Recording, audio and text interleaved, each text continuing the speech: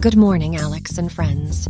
Today is Tuesday, July 11th, 2023, and you're listening to Alex's News.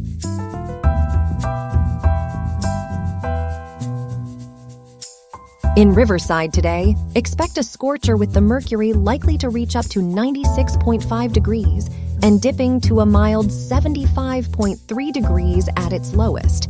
As for the top stories we're following today on Alex's News, the OECD is sounding the alarm on AI, calling for immediate assertive action to address potential risks and ensure its responsible use as we face a looming AI revolution. Stay tuned for more on that.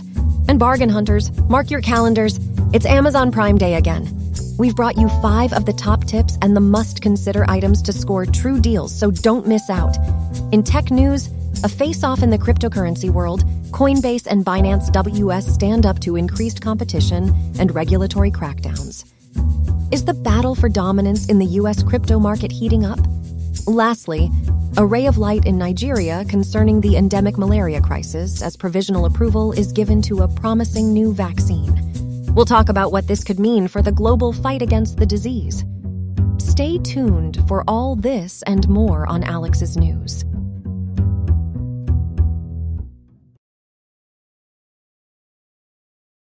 We're delving into our top story for today. It's a worrying one from the Organization for Economic Cooperation and Development, or the OECD. They've issued a rather stern warning on what they call the coming AI revolution. To break this all down, our on-site expert Antony joins us. Antony, where do we begin with this? Right, Connie. First, when the OECD talks about an AI revolution, they're referring to the advancing technology of automation.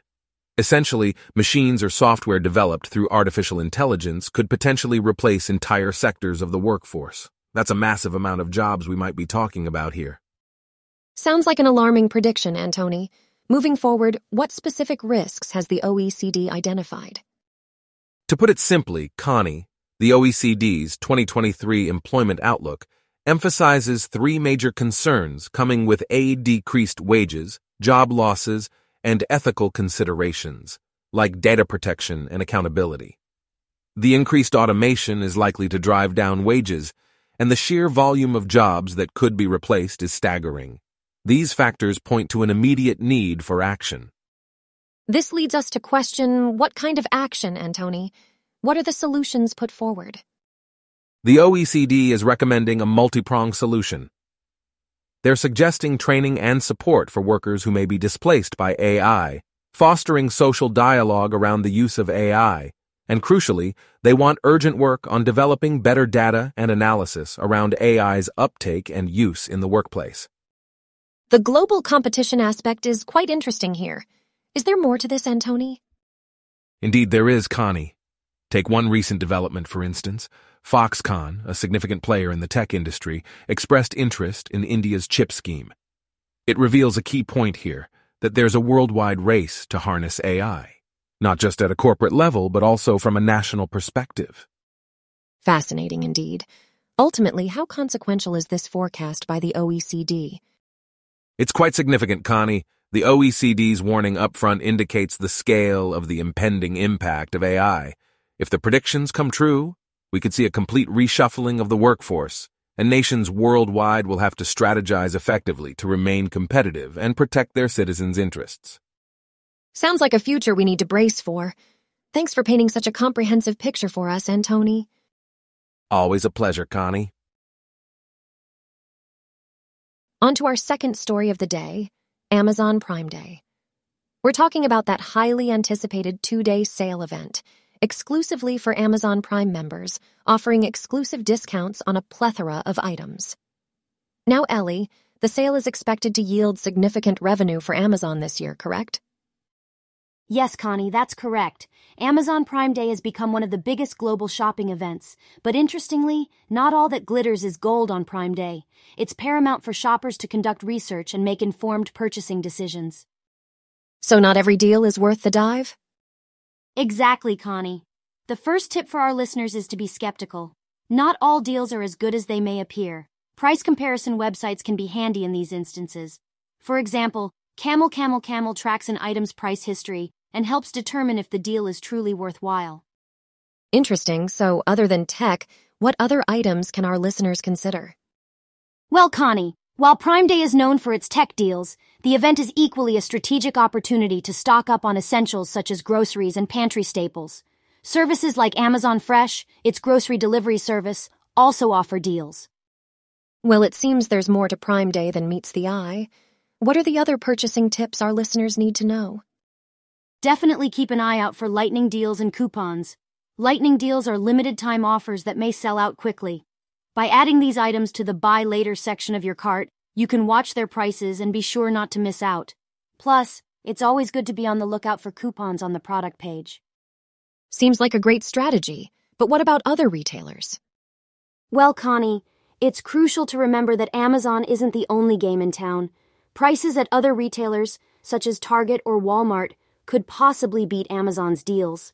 As such, comparing prices from other stores can help ensure that you're getting the best available deal. And what's your advice to avoid impulse buying? Connie, the pressure of Prime Day can lead to hasty buying decisions, especially because the event only lasts for 2 days. However, if you hadn't planned for a significant purchase, remember other seasonal sales and discounts will be available in the future. That's some sound advice. Can you provide some insights into items worth considering during the sales event? Sure, Connie. According to IGN, there are a few key items to consider such as Amazon subscriptions, Amazon devices, Apple products, 4K TVs, and headphones. Also, non-tech items like vacuums, personal care goods, and kitchen products can also score big. One important note: shoppers should exercise caution when purchasing tech accessories from unknown third-party sellers, and reading reviews is highly recommended. Ellie, before we wrap up, how else can our listeners prep for Prime Day? Connie, those looking to find the best deals can visit the CNET Deals website or sign up for the CNET Deals newsletter. They offer price drop coverage and discounts from all leading retailers, providing shoppers with comprehensive information to make informed purchasing decisions. Great advice as always, Ellie. Thanks for the rundown. Of course, Connie. Happy shopping to all our listeners. Story 3 on today's agenda takes us into the world of cryptocurrency. We're zeroing in on some of the biggest players in the game, big-name crypto exchanges, Coinbase, and Binance US. As they strive for dominance in the global industry, they find themselves dealing with a unique set of challenges, stemming particularly from intense competition and regulatory crackdowns in the US market.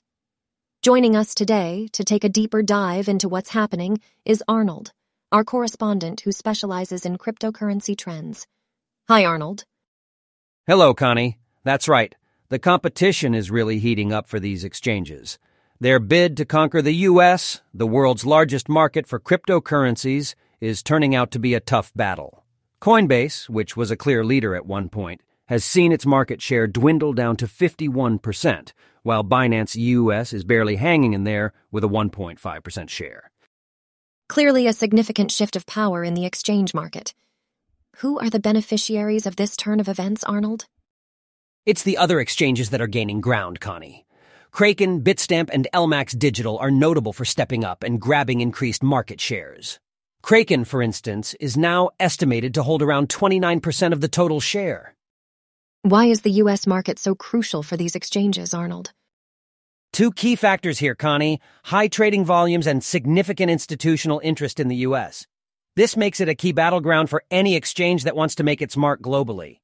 But increased regulatory scrutiny on cryptocurrencies is making their job tougher. The challenge is to differentiate themselves and to expand their offerings to attract customers. So what kind of opportunities are we looking at for growth here with all this regulatory scrutiny? The key here could lie in the token prices, Connie. If they rebound, it could help stimulate growth, as exchanges might have the chance to add more tokens to their platforms. This could potentially attract new investors, driving growth for these exchanges. Interesting perspective there. But aren't there factors beyond token prices and regulatory hurdles that can impact this dominance battle? Absolutely. The article remains a bit unspecific about the different strategies these exchanges might be cooking up to establish themselves in the American market. But one thing is clear: the landscape is shifting rapidly, and these exchanges need to sustain their optimism about potential growth and remain agile amidst this competition and regulatory challenges. Well, we will certainly keep an eye on how things develop in this space. Thank you for that comprehensive overview, Arnold. Always happy to bring these insights, Connie. We are arriving at our fourth final news story for today, which brings us a promising move in the fight against malaria, arguably one of the world's most devastating diseases. Specifically, the news is coming from Nigeria, one of the countries most severely impacted by this disease. I'm going to bring in Jenna here, who's an expert in the subject and can elaborate on the specifics. Firstly, Jenna, can you put this breakthrough in its context for our listeners? Absolutely, Connie. Nigeria has given the temporary green light to the R21/Matrix-M malaria vaccine. This is an important development as preliminary trials indicate the vaccine could prevent malaria in up to 80% of vaccinated children. Both Nigeria and Ghana have endorsed the vaccine, which could drastically cut malaria deaths in Nigeria, which make up nearly a third of all malaria fatalities each year globally. It sounds like a vital development, but I'm assuming there would be real challenges in its application. Indeed, Connie. Implementation does face substantial logistical hurdles. The major issue is that many individuals who desperately need the vaccine live in impoverished and remote areas with very limited healthcare access.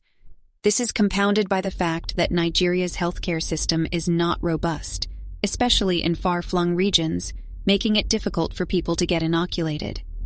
Further, long and difficult journeys to these centers hamper the uptake of vaccines. What could be done to mitigate these problems? How could the authorities ensure that these vaccines reach those in need? Several strategies could help solve some of these challenges. For instance, investing in infrastructure to reduce travel and waiting times at healthcare centers could be one route. Or collaborating with existing institutions like churches, schools, and pharmacies to set up vaccine administration centers in remote locations. To facilitate journeys to healthcare centers for city dwellers, transport vouchers could be provided. So external funding could really aid in accelerating the process? Absolutely, Connie. Support from key global entities, like the U.S. government and the Global Fund, will be crucial to bolstering Nigeria's healthcare system and overcoming these challenges. Given the heavy toll malaria takes on Nigeria, with around 95,000 malaria deaths in children under age 5 each year and significant economic costs, the approval of the R21 vaccine is indeed a beacon of hope, isn't it? It certainly is, Connie.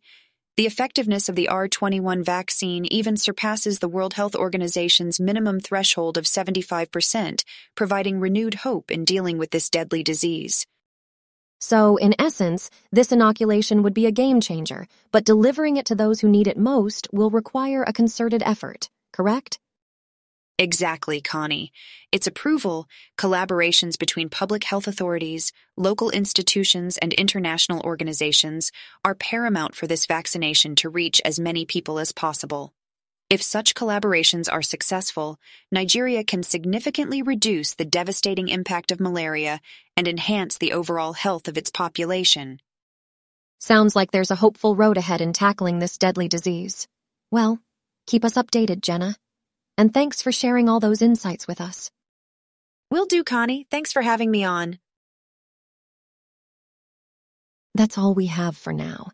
Today's episode was made with ChatGPT, 11 labs, and a program written by you. I hope you have a great day. I'll see you tomorrow, Alex.